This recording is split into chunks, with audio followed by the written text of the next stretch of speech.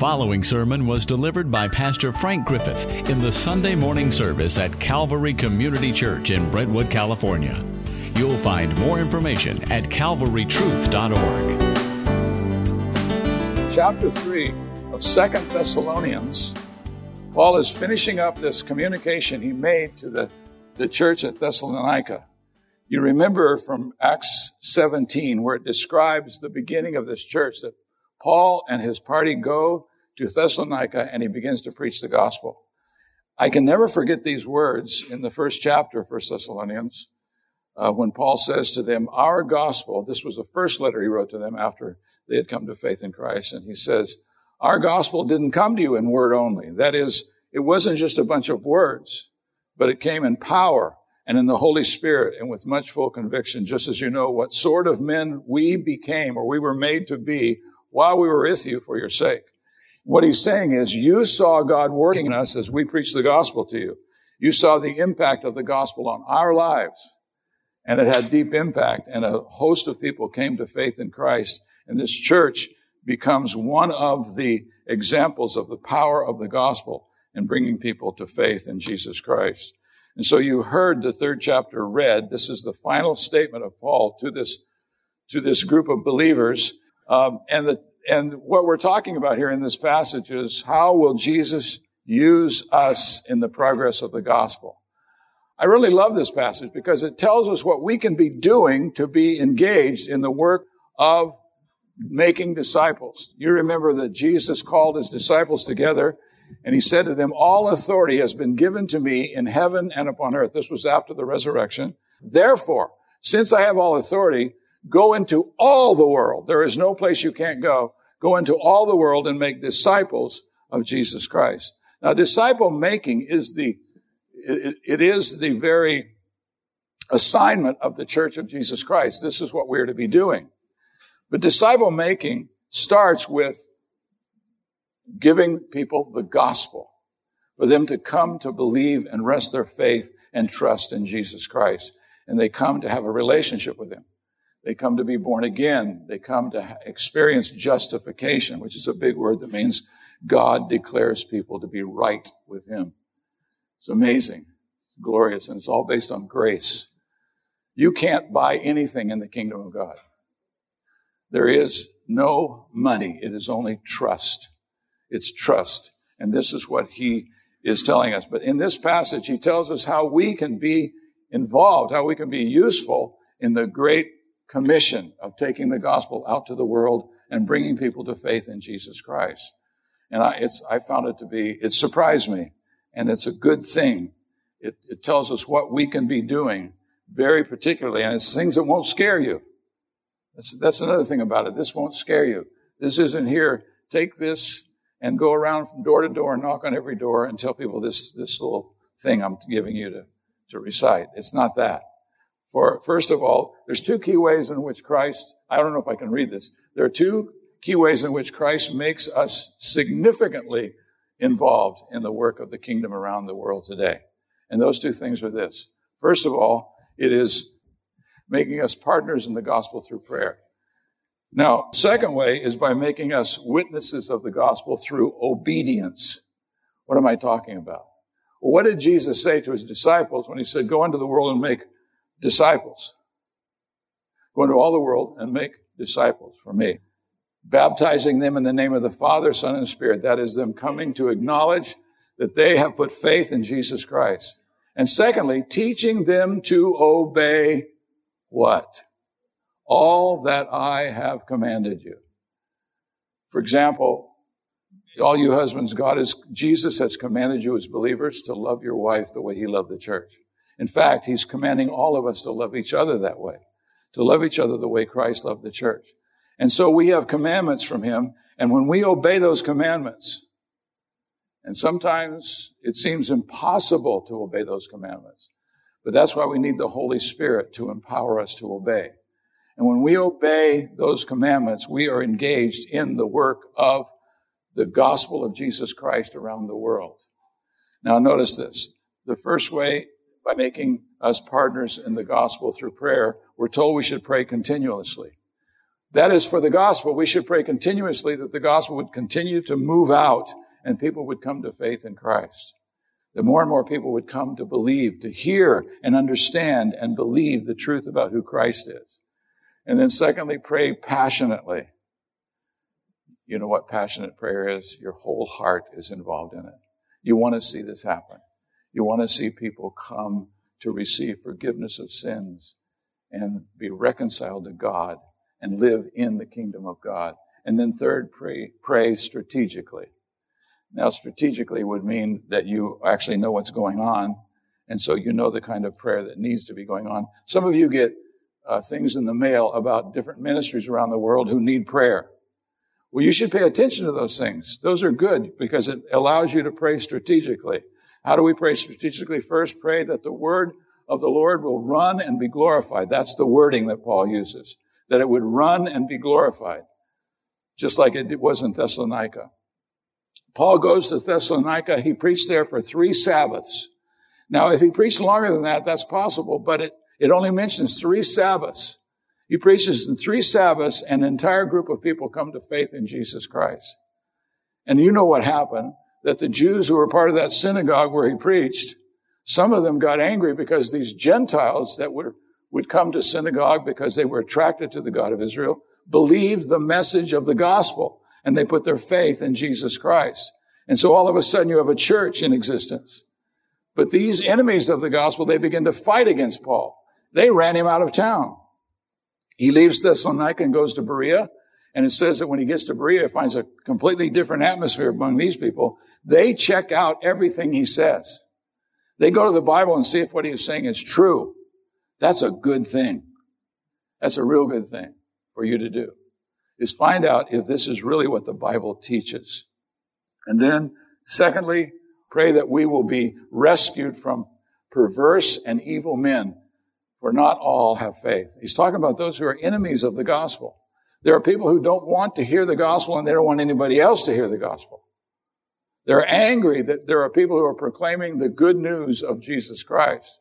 And so he says, pray for them that they would not be taken advantage of by these people. Because Satan empowers the enemies of the gospel, and he wants it to be stopped. He wants to shut it down. He doesn't want it to be proclaimed in the open and freely. And then the second way is by making us witnesses of the gospel through obedience. We're told that the Lord is faithful in our lives so that we can obey Christ. I understand that you are not perfect. We sometimes fail. Sometimes we disobey Christ. Sometimes we do not obey his commandments. He tells us to love one another the way Christ loved the church. That means I should be willing to die for you. And sometimes I'm not even willing to walk across the room to say hello to you. It's terrible, isn't it? We all have the same condition. It's sin, and it's had an impact on our lives. And so the Lord is faithful to help us in obedience in this way. Notice, to protect our life. He keeps us from being, the reason you're alive today is because God is protecting your life. Secondly, he empowers you, he empowers your will, that he empowers you to do the right thing. Have you ever had that where you knew what the right thing to do was, but you didn't do it because it was inconvenient and you did something else? Well, God is able to empower you to obey him and to do the right thing. And then third, to direct your heart as you do the work of the gospel. God is able to so affect your heart that you actually love people and you know that they need Christ. They need to know him. They need to experience the work of Christ in their lives. And so he's able to produce these things in our heart. So, and then what Paul does, he gives them a relevant example of disobedience. You may not know what disobedience is. Maybe you've only lived in a situation where there's only obedience. But most of us have seen disobedience of various kinds, right? Well, Paul brings up one kind, and that is an unruly lifestyle. This is a quote from Warren Risby. You've heard of him. His little book, Be Ready. He says, misinterpretations and misapplications of the truths of God's word can cause endless trouble. When people get things mixed up about what the Bible is teaching, and they promote things that are not true, it can really cause trouble. He says history records the foolishness of people who set dates, that is, Jesus is coming back, on August 23rd, that kind of thing. They set dates. They sold their possessions and sat on mountains waiting for the Lord to return. That's how one denomination started. People went up on a mountain to receive Jesus. He was coming back on that mountain. But they were lied to. He didn't come back on that mountain. Then they changed the story. Well, we thought he was coming back, but instead he was going into the presence of God on that day. And this happens. And so people get into these kind of conditions. He says, this is a good principle. This is Warren Wiersbe. This isn't the scripture, but it's a scriptural truth. He said, any teaching that encourages us to disobey another divine teaching, another commandment of God, is not a biblical teaching. It's not the teaching of the Bible. Sometimes people will make you feel like you need to break this rule, this commandment of Scripture, the commandment of Christ, in order to be a good Christian. Because good Christians don't have that kind of attitude. They never tell people they're wrong about anything. I've never found a group like that. I can't do that. I don't know how to do that. To never tell people that they're wrong. I like it. I'd like my wife to be able to do that, but I've never been able to do that. And the reason is because it isn't true, is it? We sin and we disobey. And so what we should understand is if we think there's a commandment in Scripture that's telling us to disobey another commandment of Scripture, it's not a biblical teaching. It's a distortion. It's something that is not true. Now, Paul's response to for an apostle who gives into the temptation of abandonment of gospel conduct. What he's doing here, he's mentioning in this, I'm quoting Galatians 2:14. Paul is telling these people in this letter of what happened with the apostle Peter. Now, the apostle Peter had a very high status in the church. Remember, he's the one who preached the message on the day of Pentecost. Remember that? And he was very important. But Peter made a huge mistake. What had happened was some people went up to Antioch, not this Antioch, but the Antioch above Jerusalem, way up above Jerusalem. They went there and they started preaching the gospel. These were people from Cyrene and Cyprus, and they made this huge mistake. They went there and they thought they should preach the gospel to everybody, not just Jews. And so they started preaching the gospel to Gentiles who were not Jews, and they listened to the gospel and they believed it. And all of a sudden they had a bunch of Christian Gentiles among them.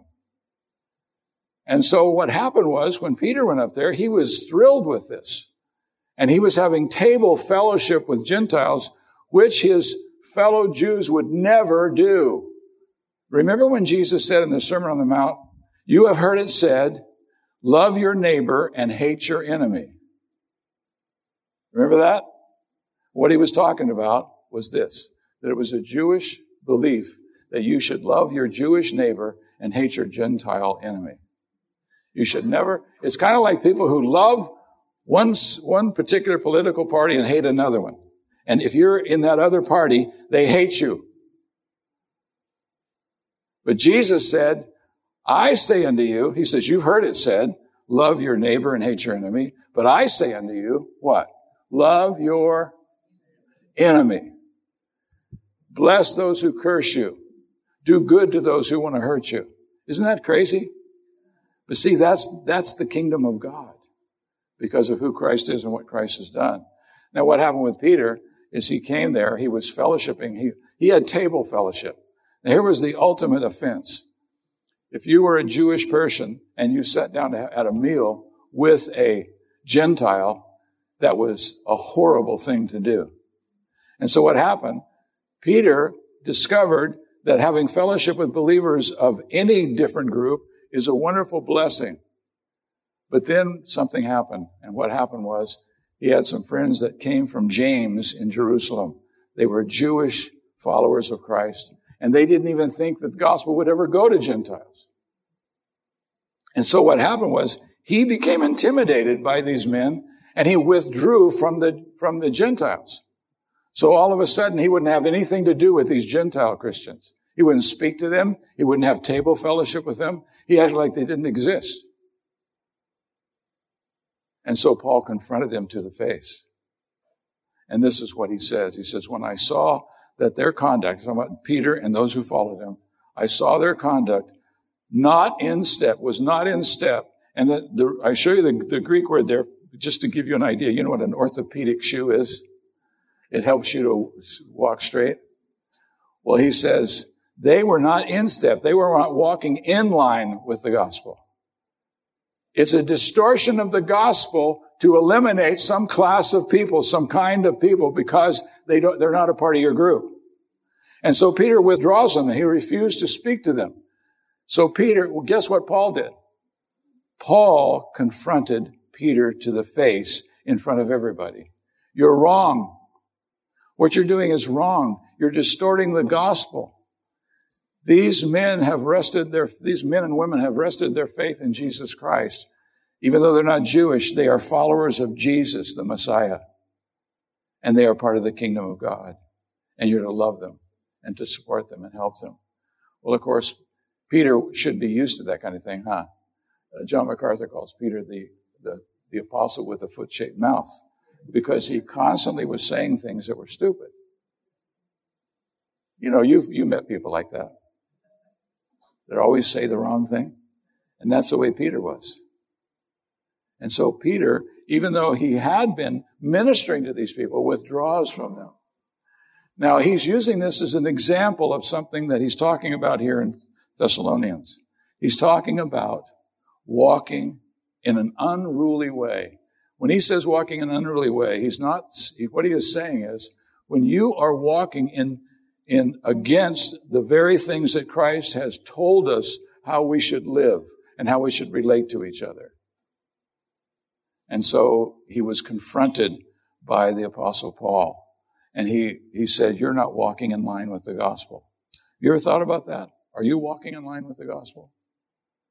Do you think about the fact that the way you're living is either a contradiction to or it's an assent to the gospel of Jesus Christ? Are you treating Jesus as though he is the Messiah, the King of glory, the high King of heaven? You treating him that way? Or are you treating him as though he is I think Bob Dylan said it, you think he's just an errand boy to satisfy your wandering desires? No, he's the King of glory. He is the King of glory.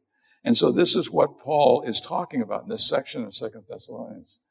The Lord's command is found in verse 6, if you'll look there. Now we command you, brethren, in the name of the Lord Jesus Christ, that you keep aloof. You know what that means, keep aloof? It means stay away from. Don't mix it up with. From every brother who leads an unruly life. And then he says this, and not according to he lives an unruly life instead of according to the tradition which you receive from us. And you go, well, I don't like tradition. Well, let me tell you what tradition means. It just means what's been handed over to us from Christ. Jesus has handed over to us how to live as disciples of Jesus Christ. And so we love people. I mean, when you go back and look at the life of Jesus and the way that he dealt with people, sometimes it looks like, I can't even get it. How could he treat this person this way? How could he befriend this person who was such a loser, who was such a jerk, who was so wrong about so many things? Why would he let the woman who was known as a loose woman come and wash his feet with her tears and dry them with her hair? And then to anoint them with expensive perfume. Why would he do that? Well, he said because he was allowing her to show her gratefulness because she had been forgiven much. He forgave her for much and brought her into a right relationship with God. And sometimes believers come to the idea that we're supposed to hate people who are outside of the kingdom of God, and they're still living like sinners, and they're still living in a way that's in direct contradiction to the Word of God. And yet what God has done, he has sent us to those kind of people. He has sent us to people who need the gospel of Jesus Christ. And so Paul is confronting them. And he says, now, when there is a believer who's walking in an unruly way, they're refusing to obey Christ, then there's something that you need to do. Now notice this. Paul says, now we command you, brethren, in the name of our Lord Jesus Christ, that you keep away from. That's pretty simple language, isn't it? That you keep away from every brother who leads an unruly life. and not according to the tradition which you receive from us. Please don't misunderstand the word tradition. It doesn't mean things that you've invented and now have become something that you do and pattern yourself after. Tradition is talking about what has Christ handed over to us? How has he told us to live? I have told you about the time I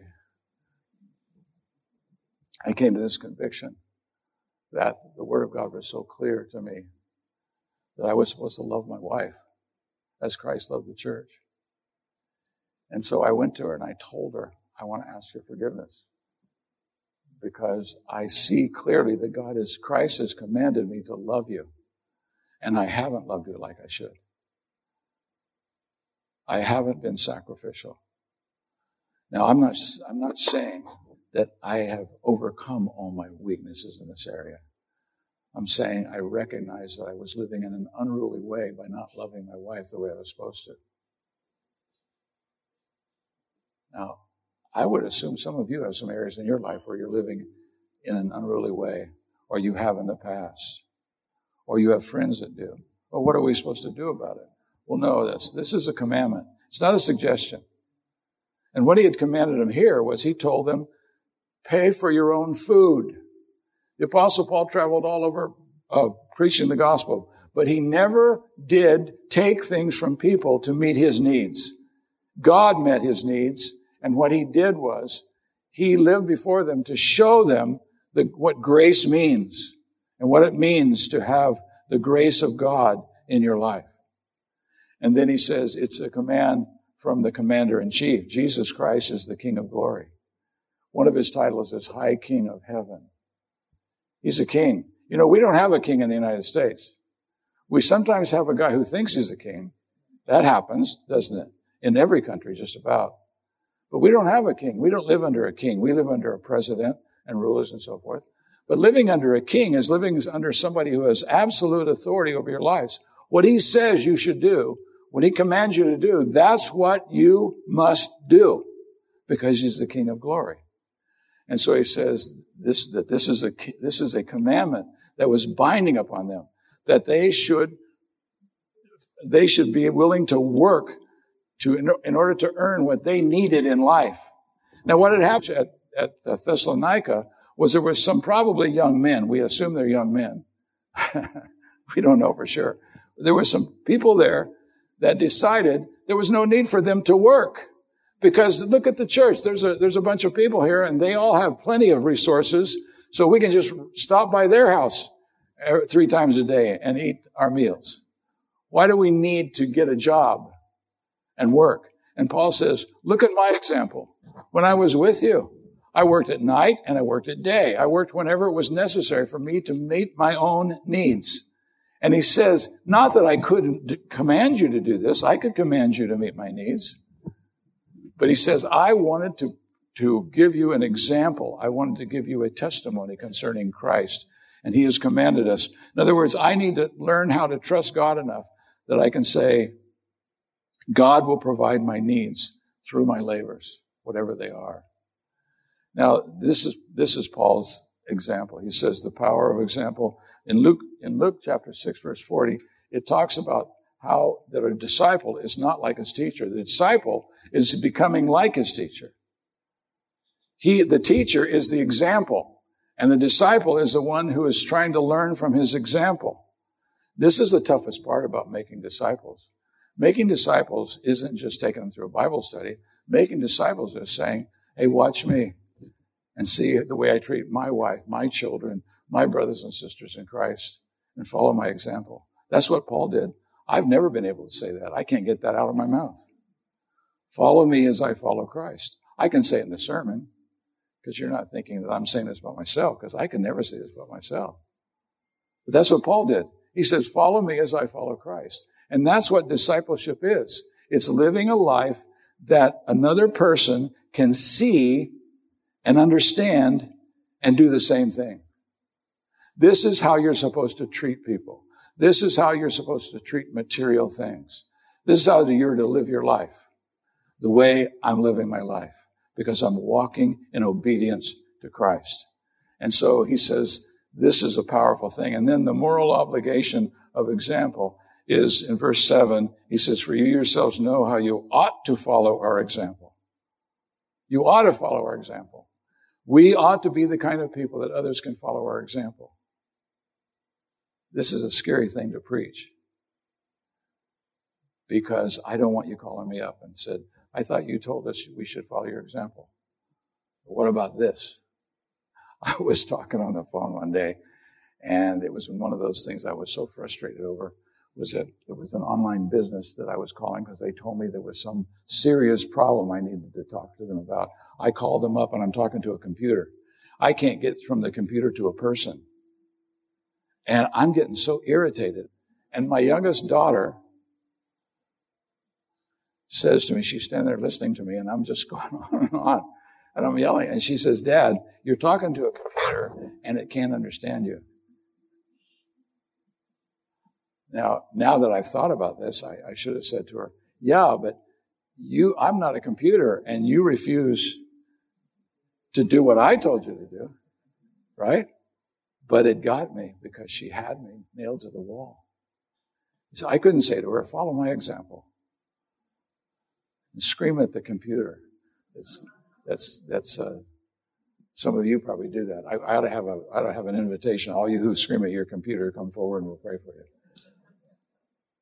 But the moral obligation that we have is we're to follow the example of those who are following Christ. And it's a wonderful thing to have an example like that, isn't it?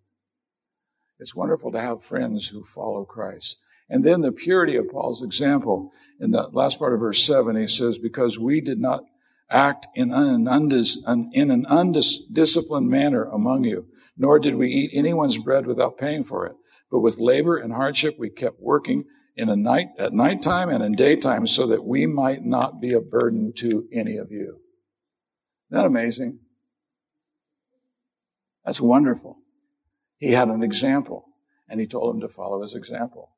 And having a pure example is a good thing, but it can only be done if you're walking in the Spirit.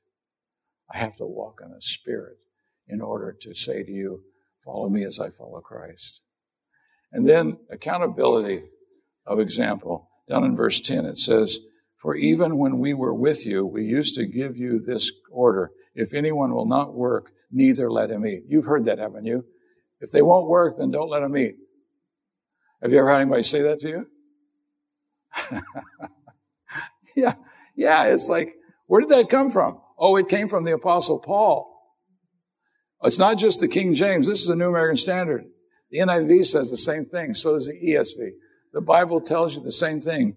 You're supposed to work to meet your needs to be a good example to others. Now that almost seems petty, doesn't it? But notice what he goes on to say.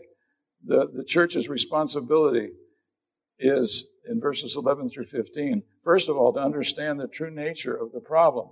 He says down in verse 11, for we hear that some among you are leading an undisciplined life, doing no work at all, but acting like busybodies. Let me tell you this. There's a play on words here.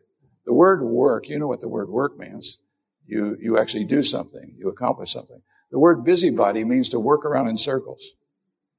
You know how people go around in circles? You find out everybody else's business, and we share it. We have something to talk about. Oh, did I tell you what happened to so-and-so? Did I tell you what happened to these people, what they did? That's what busybodies are. Busybodies stay busy in other people's business rather than working to meet their own needs, is what he's talking about in this context. And then he says in verse 12, now such persons we command and exhort in the Lord Jesus Christ to work in quiet fashion and eat your own bread. That's pretty simple, isn't it? Work to meet your needs and the needs of your family, he says. And then he says, and don't grow weary in doing what's right. In verse 13, but as for you, brethren, do not grow weary of doing good. Don't grow weary of doing the right thing. And if anyone does not obey our instruction in this letter, take special note of the man and do not associate with him, so that he may be put to shame. This kind of stumbled me. When I see a fellow believer who's walking, that is living a lifestyle that is in disobedience to what Christ has handed over to us to live, that I'm supposed to disassociate myself with him and to give him an explanation. This is why I can't hang out with you. Because you're living in an unruly way. Why is that so important? Because living in an orderly way, living according to the commandments of Christ, is how you advance the gospel of Jesus Christ. This is what he's saying in this context. By me living according to the commandments of Jesus Christ, I am advancing the gospel of Jesus Christ. If you read the Sermon on the Mount and you hear the words of Jesus, some of those words confuse people. But what he's doing is he's telling them how to live in this fallen world as a member of the kingdom of God and to see people being influenced by my example of obedience. So that's even more important than knocking on doors and handing out tracts, is living in obedience to Christ. And when somebody says, why do you feel like you got to do that? Because Jesus has commanded me to, and my life depends upon him. He's the one who died for me. He's the one who gave me the gift of salvation. And he says, don't grow weary in it. Don't grow weary in what's doing right, but do the right thing. And then don't avoid the task of church discipline. In verse 14, he says, I just read it to you, if anyone does not obey these commandments in this letter, take special note of that man, not to associate with him. But then don't leave off the last phrase, so that he may be put to shame, and yet do not regard him as an enemy.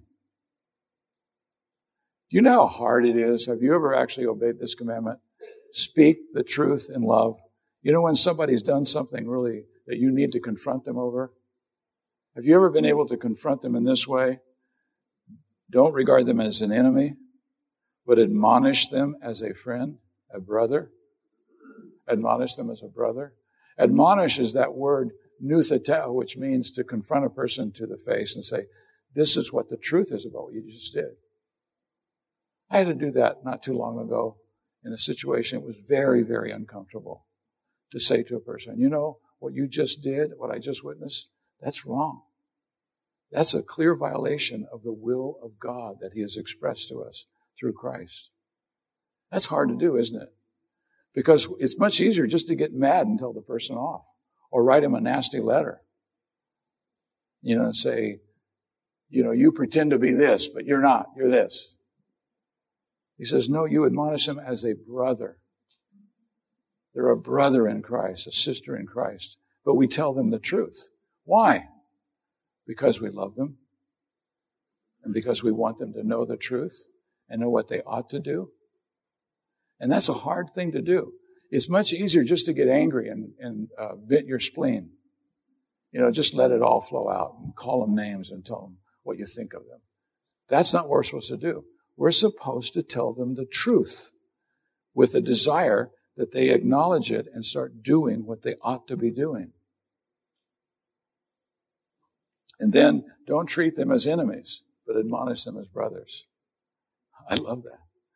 Don't treat them as enemies. They're not our enemies. People who are living in disobedience to Christ, believers who confess Christ, who are living in some area of their life where they're not obeying Christ, they're not our enemies. They're our brother. And so we want to tell them the truth. I thought about just practicing this and say, now turn to your neighbor and just try this out. You know, just tell them the truth. You know, did you know that lipstick doesn't go with the dress that you're wearing? No, it's not the kind of thing that you confront anybody. We're talking about, Jesus said, he just said, wear whatever color you want. So that has nothing to do with it. That's just your desire, your taste. And that's what we like to get mad about, that kind of stuff. It's a crack up, isn't it? I asked my wife this morning when I put this shirt on. I've already said this, but I put my shirt on. I said, does this look okay? Because I didn't know if the color would match the slacks. And she said, I don't like it, but it looks okay. Color's okay. I said, why don't you like it? She said, because it's been so long since we've gone to Hawaii. I thought, yeah, but is the color okay? Yeah, color's okay. So this is a part of us advancing the gospel of Jesus Christ. We treat each other according to the commandments of Christ. I care about people. And then he says, the grace of our Lord Jesus Christ will be with you all. This is what he says in verses 16 through 18. Our need for the Lord's enabling grace. God's called us to do things that are impossible for us to do in our own strength. Have you noticed that? There are things he commands you to do that you cannot do in your own strength. And so you have to trust him. You have to actually cast yourself on him. And this is what he says. Now may the Lord of peace himself continually grant you peace in every circumstance. The Lord will be with you all. I, Paul, write this greeting with my own hand, and this is a distinguishing mark in every letter. This is the way I write. A personal touch. In other words, he says, this is a personal letter from me to you. I care about you. I'm telling you these things because I really care about you. And that's why he says, the grace of our Lord Jesus Christ be with you all. You need God's grace, don't you? You need God's grace to obey him. You need God's grace to live the kind of a life that advances the gospel of Jesus Christ. I'm not supposed to fake it and act like I'm really pious and religious. I'm supposed to live according to the commandments of Christ. For example, I'm to love people the way he commanded me to love people. I'm to care about people the way he told me to. I'm to use language. The Holy Spirit, Ephesians 4:30 says, stop grieving the Holy Spirit. It goes on to say, who sealed you until the day of redemption. But what that means is to grieve the Holy Spirit, he tells us in the context, it's using your language to tear people down instead of build them up. Instead of encouraging words, you're using words that rip people to shreds. You probably know somebody who's really good at that. All of us know certain people who are able to just cut people up. But he says the Spirit grieves when his people do this because he is the one who empowers you to speak words that build up instead of tear down. And if we could see this as a part of what he's talking about here, how are we going to advance the gospel of Jesus Christ by simply obeying the commands of Christ? Because it's going to testify in the clearest way that this kingdom of God that we live in is a wonderful kingdom. I had a friend, Dave Ekman, who grew up in a home where his dad was an alcoholic, his mother was a recluse. And he said when he was a teenager, this friend of his invited him over to his house. So he went over there, and he said, I was literally shocked. I'd never been in a home like this where people talked to each other, and they loved each other, and they acted like they were glad to be there. And they happened to be Christians. And so it was through them that he came to faith in Jesus Christ. You want people, don't you, that come to your house to see Christ, to recognize that Christ is, they might not be able to verbalize it, but they know there's just something here that's different. What is it? Oh, it's the Spirit of Christ. It's the aroma of Christ. That's what Paul said. He says we live in such a way that people, even though they may not be able to explain it all, they know there's something here that touches their heart, and it wakes them up to something. And then you have the opportunity to explain yourself. Peter says that we ought to be able to explain the hope that lies within us. I've read that 150 times, probably 1,000 times, but I have to admit, I've never had anybody ask me that. Why are you so hopeful?